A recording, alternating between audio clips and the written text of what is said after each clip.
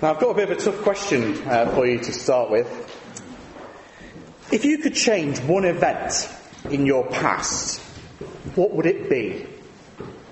If you could go back and redo one big decision in your life, what would it be? I'll just give you a second to think about that. I know it's a huge question, isn't it? And now I want you to think, how would your life be different now if you made that other decision? If that event had gone the other way? Would you still be here this morning? Would you still be living nearby? Would you still be married or single? Would you still be in the same job? What would be your alternative future if that one thing had changed? Well, in our chapter last week, we saw the horror of God's judgment coming on the day of the Lord. Theirs was a horrifying, terrifying future as he warned them about the judgment day to come. But we saw there was that glimmer of hope, didn't we? The and yet. There was hope if they would just turn from their sins and return to God. God would pardon them and forgive them. And we saw likewise that we could be pardoned and forgiven if we would just turn to God and turn from our sins. Now, it's even our passage this week that in the first verse, they've heeded Joel's warning. And what follows in the rest of the passage is an alternative future. That one decision to turn has changed everything. So it's now no longer a terrifying horror of God's judgment, but a wonderful, plentiful future with the locusts gone. They pleaded for mercy to God, and his answer is shown in verse 18 and the verses that follow. His answer to their pleas for mercy is the Lord became jealous for his land and had pity on his people. He shows pity for them and is jealous for them. Not in a nasty way, the way that jealousy can be, but in a way that says, they're mine. They belong to me. So how does God show mercy to his people? Well, he gives them three answers to their pleas for mercy. The first one is restoration in the short term in verses 18 to 25. Let me just read those to you again. If my throat will stay. Then the Lord became jealous for his land and had pity on his people. The Lord answered and said to his people, behold, I am sending you grain, wine and oil, and you will be satisfied. I will no longer make you a reproach among the nations. I will remove the northerner far from you and drive him into a parched and desolate land, his vanguard into the eastern sea and his rearguard into the western sea. The stench and foul smell of him will rise, for he has done great things. I'll pause there actually, but do you see there's a sort of rewinding of what's going on? Do you ever wish there was a rewind button in your life so you could go back and redo those things? Or an undo button? That would be brilliant, wouldn't it? I love pressing undo on the computer when I've done something wrong. Well, here God hits the rewind button. He hits the undo button. All that he has done through sending the locusts is undone. All the things that we saw that had disappeared in chapter 1 are now restored. The grain, the wine, the oil. Their hunger from the famine has now turned to satisfaction. God had made them the reproach of the nations. They looked at them in horror. But now the reproach is taken away. And even the locusts themselves are driven into the sea. It's reminiscent, really, of when God sent locusts on Egypt in judgment. What did he do at the end? Well, Exodus 10:19, it's on the back of your notice sheets. And the Lord turned the wind into a very strong west wind, which lifted the locusts and drove them into the Red Sea. Not a single locust was left in all the country of Egypt. See, he does the same thing. Lifts the judgment from the land. Now, the northerner here is almost certainly a reference to the locusts. Locusts, though, confusingly, normally came from the south to attack. But it's not unheard of for them to come from the north. But it's probable by this point the word northerner, now obviously quite a few of us are northerners here this morning, so you've got to be careful. But northerners often would take on the idea of being an invader. Since Israel, if it got invaded, nearly always got invaded from the north. It's a bit like our term Norman. So the Normans were the Vikings, weren't they? But actually, when William the Conqueror came, he was a Norman, but he came from the south. So it might be that they've just sort of attached this word. But either way, it's saying that the northerner is being driven far away, the invader, the attacker. And so dead is the swarm that their carcasses will make this huge stink. Apparently this is quite common after a locust swarm, that actually one of the problems you have is actually getting rid of these billions and billions of locusts that have come. It's a big smell for a big army. But it means that all is undone. They're totally destroyed. And the three things that were affected by the locust storm are told the reverse of what they were to do in chapter 1. So have a look in verse 21 onwards. Fear not, O land. Be glad and rejoice, for the Lord has done great things. Fear not, you beasts of the field, for the pastures of the wilderness are green. The trees bear its fruit. The fig tree and the vine give their full yield. Be glad, O children of Zion, and rejoice in the Lord your God, for he has given you the early rain for your vindication. He has poured down for you abundant rain, the early and the latter rain, as before. The land that was to tremble and mourn before, if you remember in chapter 1, is now to take courage and be glad and rejoice. The beasts of the field that groan to the Lord are no longer to fear. The grass is now green. The trees are now bearing fruit in abundance. They can enjoy their lives again. And the children of Zion, who are told to mourn and weep, are now told to rejoice. The Lord has brought them rain in season as before. A reminder in a little way of the promises God made to Noah when he promised that those things would continue, that he would send the rains and the seasons. And the key word really here, or the key words, is as before. This is what he's promising. The bread will be back as the threshing floors are filled with grain. The wine and the oil will be back as the vats overflow. The years that were lost to the locust will be restored. God himself will restore the years that his army has taken. Now the word there, restore, is actually a word that we use in commerce. It would have been used in commerce in those days as well. It's that word for when you get a refund. So, I went and did some DIY at the weekend, got the wrong things, as you always do, don't you, the first time. Had to take them back, got a refund. But that's the word here, to restore is to refund. He's saying that they won't lose out because of what has happened. He will pay them back. Things will be as they were before. Now, I should say at this point, this is a promise for the Israelites and their locusts. In our life, it doesn't quite work as simply, does it? God does promise us in this life a material rewind and a restoration if we return in repentance to him. That said, I think it is generally true that when we turn away from sin, our lives do get better in some ways, if you think about it. Because sin is not just an offence to God, sin is something destructive, isn't it? It destroys relationships. It destroys lives. It destroys peace. As we turn from sin, we should expect in some senses that things will get better as we turn from those destructive things. But on the other hand, we'll face tough decisions. We'll face opposition. But there is always benefit in turning from sin. In the end, though, what this really pictures is an inward rewind and restoration. There is a rewind and restoration that God promises, but it's an inward one. As he brings us new life as we turn to him. As he makes us a new creation as we turn to him. As he restores our relationship to himself as we turn to him. But that's not immediately obvious, is it, in the opening verses? But the passage sort of keeps getting deeper and deeper and further as you go through. His vision goes further than the material now. Things won't just be restored, things will get even better than they were before.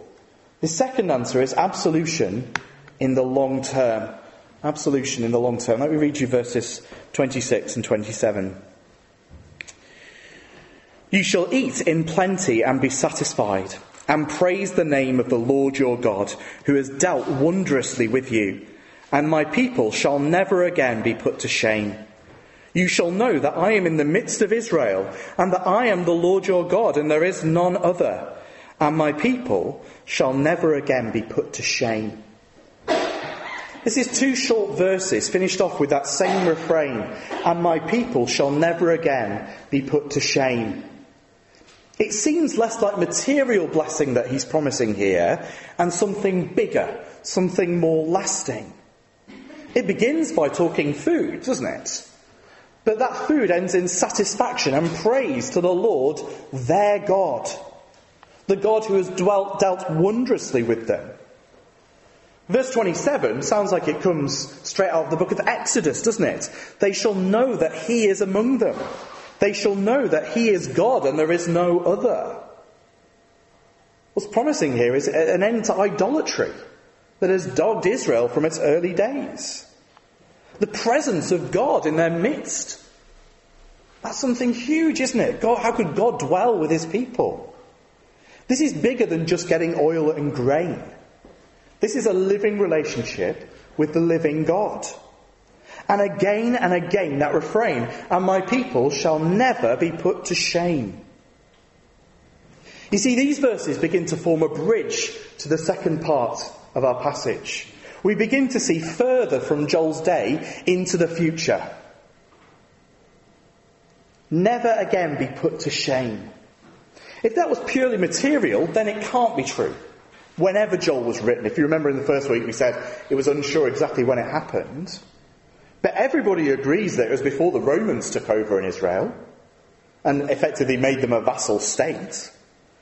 The Israelites were humiliated and a foreign king put over them after this was written.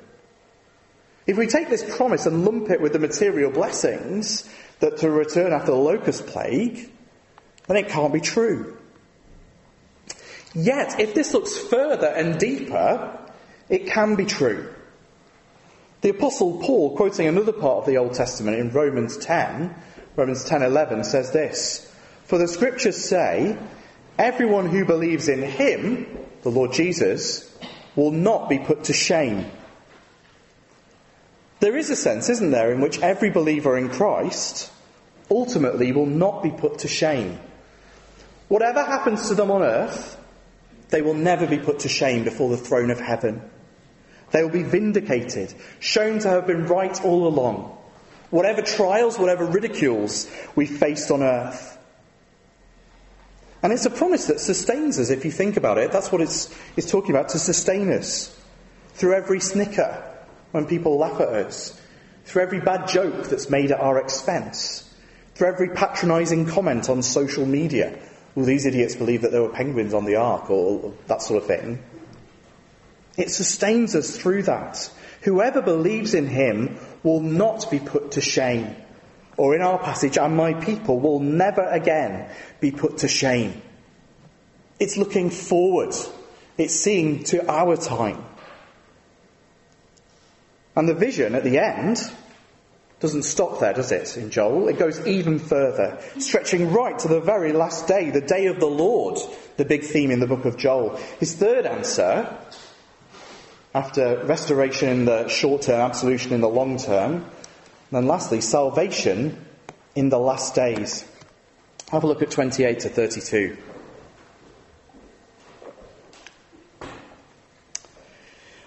"And it shall come to pass afterwards that I will pour out my spirit on all flesh. Your sons and your daughters shall prophesy. Your old men shall dream dreams, and your young men shall see visions. Even on the male and female servants, in those days I will pour out my spirit. And I will show wonders in the heavens and on the earth, blood and fire and columns of smoke. The sun shall be turned to darkness, and the moon to blood, before the great and awesome day of the Lord comes. And it shall come to pass that everyone who calls on the name of the Lord shall be saved. For in Mount Zion and in Jerusalem there shall be those who escape, as the Lord has said, and among the survivors shall be those whom the Lord calls." We get the time setting from this shown by the sun turning to darkness and the moon to blood. So please don't be thinking about last week's blood moon, pictures of the... I nearly got it as a picture of the clock tower in Otley with the blood moon behind it. But it's not talking about that, it's talking about the end. It's the same language that's been used in 2 verse 10 to speak of the end. It's the same language as in Isaiah 13, 9 and 10. So listen to this. Behold, the day of the Lord comes, cruel with wrath and fierce anger, to make the land a desolation and to destroy its sinners from it. For the stars of the heavens and their constellations will not give their light. The sun will be dark at its rising, and the moon will not shed its light. So there a clue again. This is the last days that we're talking about here. If that wasn't a big enough clue, then actually the New Testament tells us that this is talking about the last days. So if you've got a Bible, if you turn to Acts 2.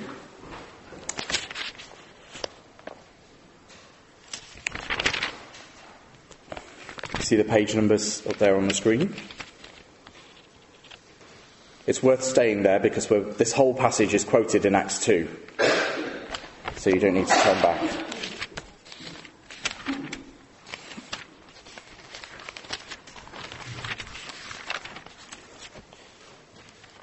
In Acts 2, it starts off by saying, but this verse 16, but this was what was uttered through the prophet Joel, and in the last days there shall be, God declares. So, even though it's not there in the passage in Joel, actually the New Testament tells us this really is the last days. This is what it's talking about. So, I say this so that we can see that the other of God's promises deal with those sort of mini days of the Lord that we talked about. You know, little restorations after the locusts and after big things had happened. But here now this deals with the day of the Lord, capital D, capital L. What provision has God made for the salvation on his people on the big day, on the last day? Well, his plan, we're told, is the pouring out of his Spirit on all kinds of people. On flesh, reminding us of that miracle in a Genesis scale where God breathed his Spirit into flesh and brought it to life. What happens as God pours out his Spirit? Well, the sons and the daughters, men and women, old and young, from the lowest to the highest, all have the Spirit poured out on them. His Spirit will be upon all kinds of people without distinction of class or gender or age. There'll be a levelling of the people as the Spirit is poured out on all. All alike share in one Spirit. What will accompany this? Well, we see in the verses there that in verse 18, even on my male servants and female servants, in those days I shall pour out my Spirit, and they shall prophesy. There's all those speaking of visions and dreams. It will be accompanied by widespread prophecy. All these different kinds of people will prophesy. We'll come to what that means in a moment. The other thing that accompanies the pouring out of the Spirit is widespread salvation. You see that? So, verse 21, it shall come to pass that everyone who calls upon the name of the Lord shall be saved. It's easy to miss, isn't it? But think Old Testament. Where is the idea that great salvation will be accessible to all? Where is the idea that God will save people who call on him, whoever they are? Actually, the Old Testament tends to focus just on one people, doesn't it? But here it's everyone, anyone who calls on the name of the Lord will be saved.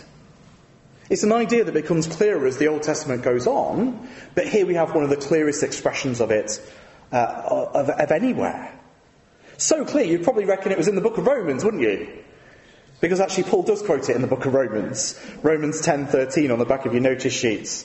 It's right there. All who call upon the name of the Lord shall be saved. Right after he quotes the previous verses from Joel. Joel is clearly in mind here. So all who call on the name of the Lord will be saved. The door is open in a way that it doesn't seem to have been open in the past here in these last days. Paul in the verses in between clearly understands it as meaning that salvation has gone global as he talks about Jew and Gentile being included in Romans 10. So what is prophesied here is an evangelistic explosion, really, as the gospel goes global. So it's no surprise then that this passage really appears in Acts 2, is it? If you think about it, the great missionary book of the Bible. Now, I'm not planning to preach on the whole passage in Acts 2. You have to save that for a series in Acts. But can I just pick out a few things and just point you to the verses in Acts 2 that help us understand how the New Testament sees that passage in Joel that we're looking at? The first thing to note is that Scripture gives us the fulfilment of the passage in Joel. Scripture gives us the fulfilment of the passage in Joel. We aren't free to say it means something else, because Scripture tells us that this was fulfilled at the event surrounding Pentecost. So Acts 2:14, "But Peter, standing with the 11, lifted up his voice and addressed them. 'Men of Judea and all who dwell in Jerusalem, let this be known to you and give ear to my words. For these people are not drunk, as you suppose, since it's only the 3rd hour of the day. But this is what was uttered through the prophet Joel.'" This is what was uttered through the prophet Joel. Not like what was uttered through Joel, not similar to, this is it. So it's like you're saying, you know what Joel talked about? Well, it's now happening. Now it's here. So we can't sort of run fast and loose with what we think about what Joel is saying. He's saying it's fulfilled here in Acts chapter 2. Secondly then, we are living in this age that he talks about. We are living in the age that he talks about. The last days, the day of the Lord. Now, I'm not wanting to mislead you here. Let me be crystal clear. When I say that we're living in the day of the Lord, I'm not saying that Jesus has already returned. That's still to happen. I'm not saying that we are living after the end of time. That is still to happen. What I am saying is that the end has begun. It began in the events surrounding Jesus' death and resurrection. And that includes what's happening here, the pouring out of the Spirit which was to happen in the last days. You see, what the prophets saw as a day is actually a series of days, culminating in a final day, the day of the Lord, Judgment Day proper.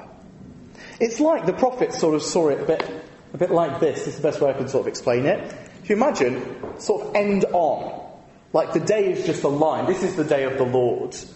When actually it's more like this.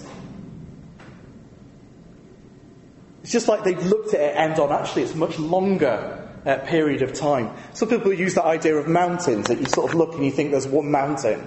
And then the closer you get to it, you realise actually it's a range of mountains that you can see. Actually, we are living in that day as it's stretched out for the past 2,000 years. It's much longer than they probably thought.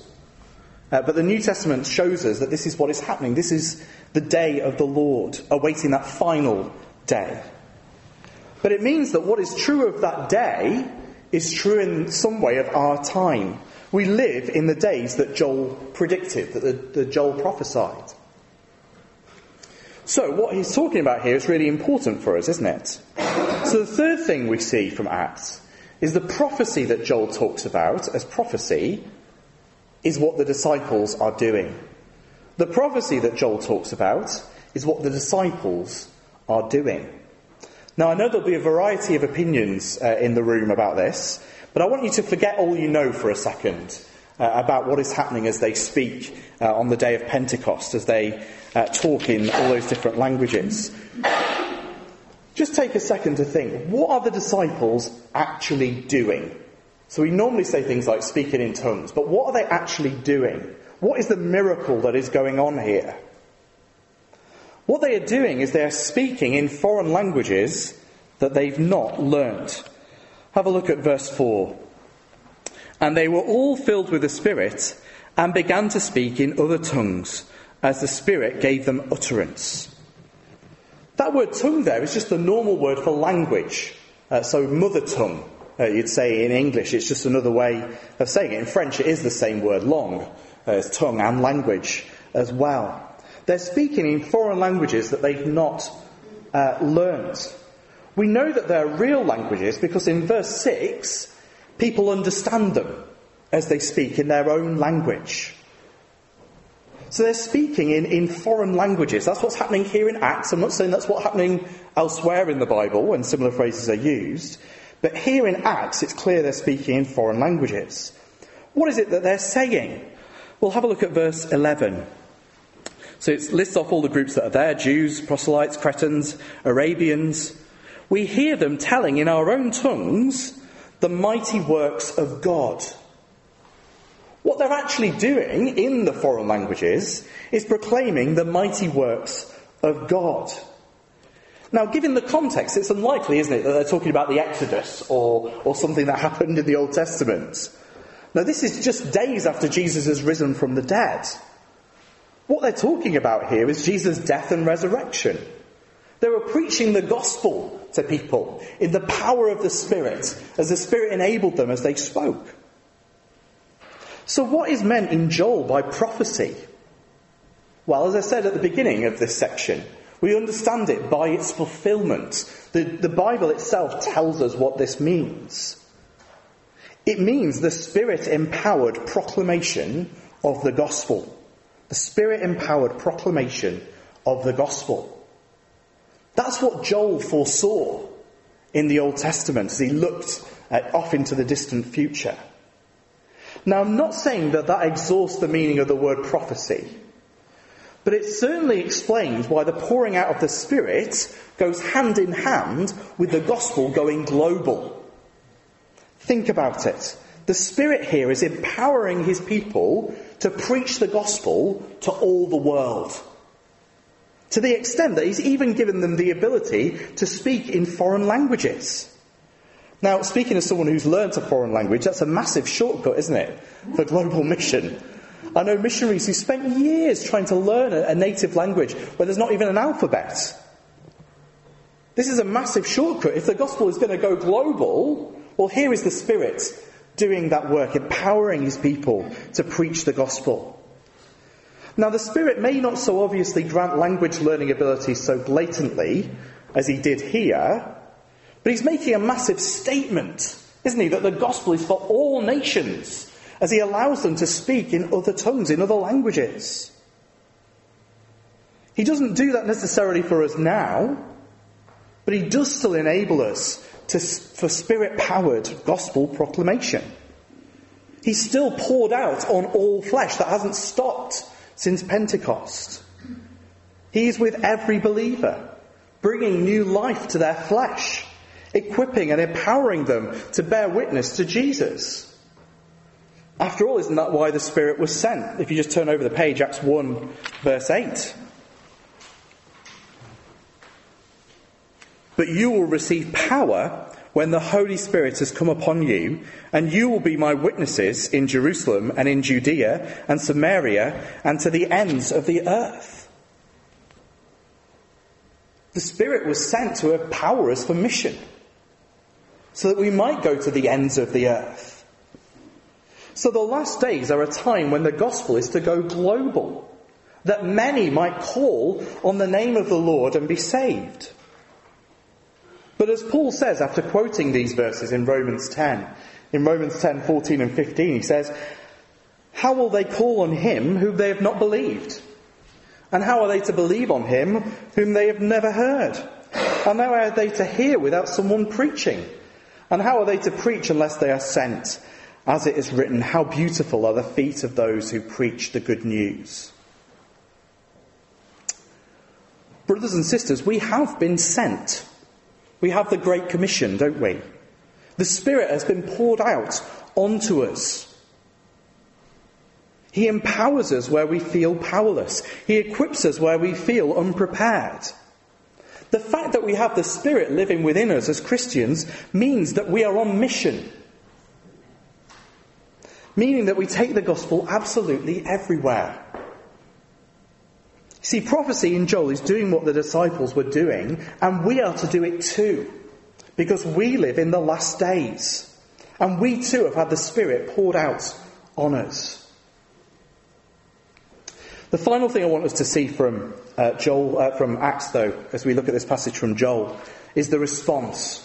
The response to what is happening is repentance. Have a look at 37.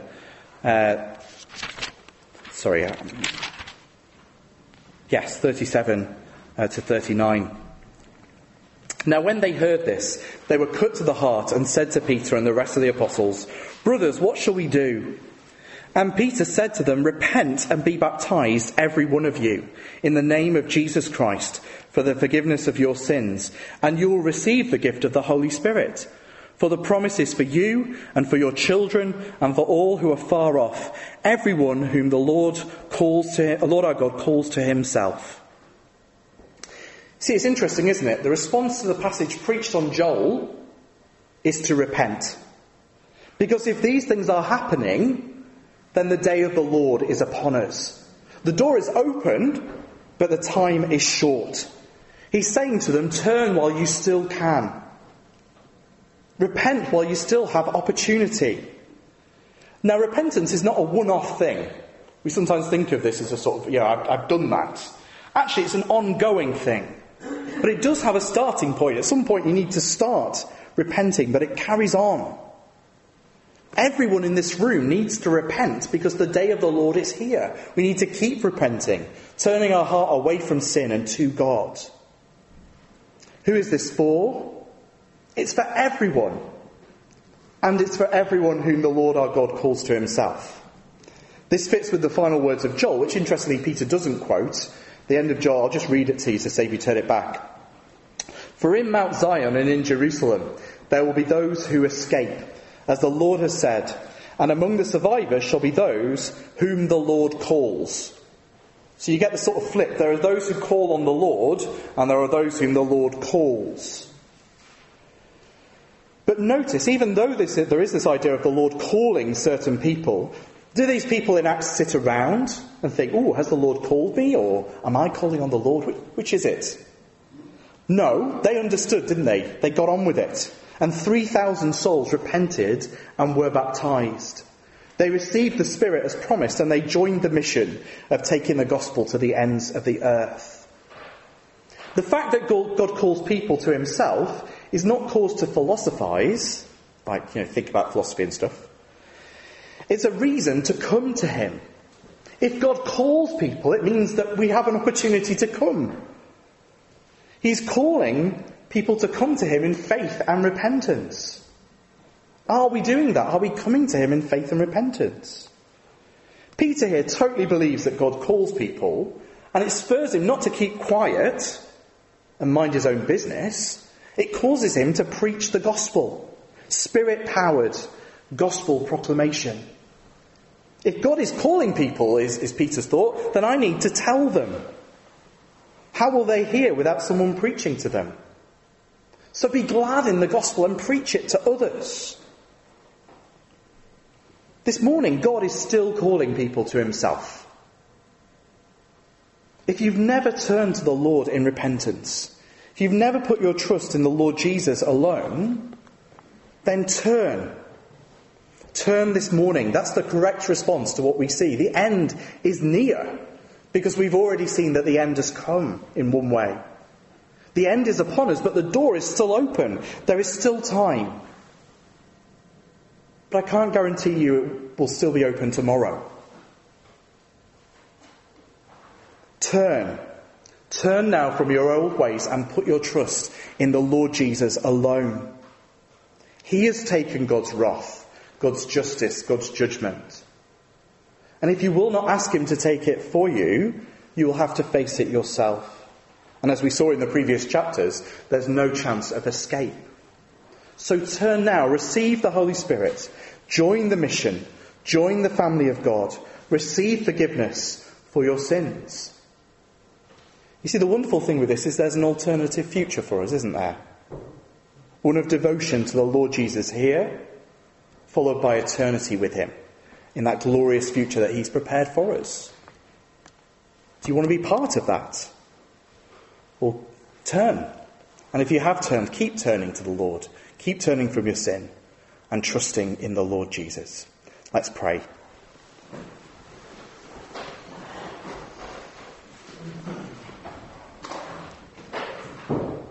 Father God, thank you for the gift of your Holy Spirit. Father, thank you for sending him to us. Father, to change us, to mould us, to make us more like your Son. And Father, to put us on mission. And Father, thank you that it does equip us to do what you ask us to do. Father, thank you that you don't ask us and then throw us in at the deep end. But Father, you equip us for what you ask us to do. So, Father, pray that we be bold in that Spirit-empowered mission that we have. And, Father, pray that many would call upon the name of the Lord and be saved. And we ask it in Jesus' name. Amen.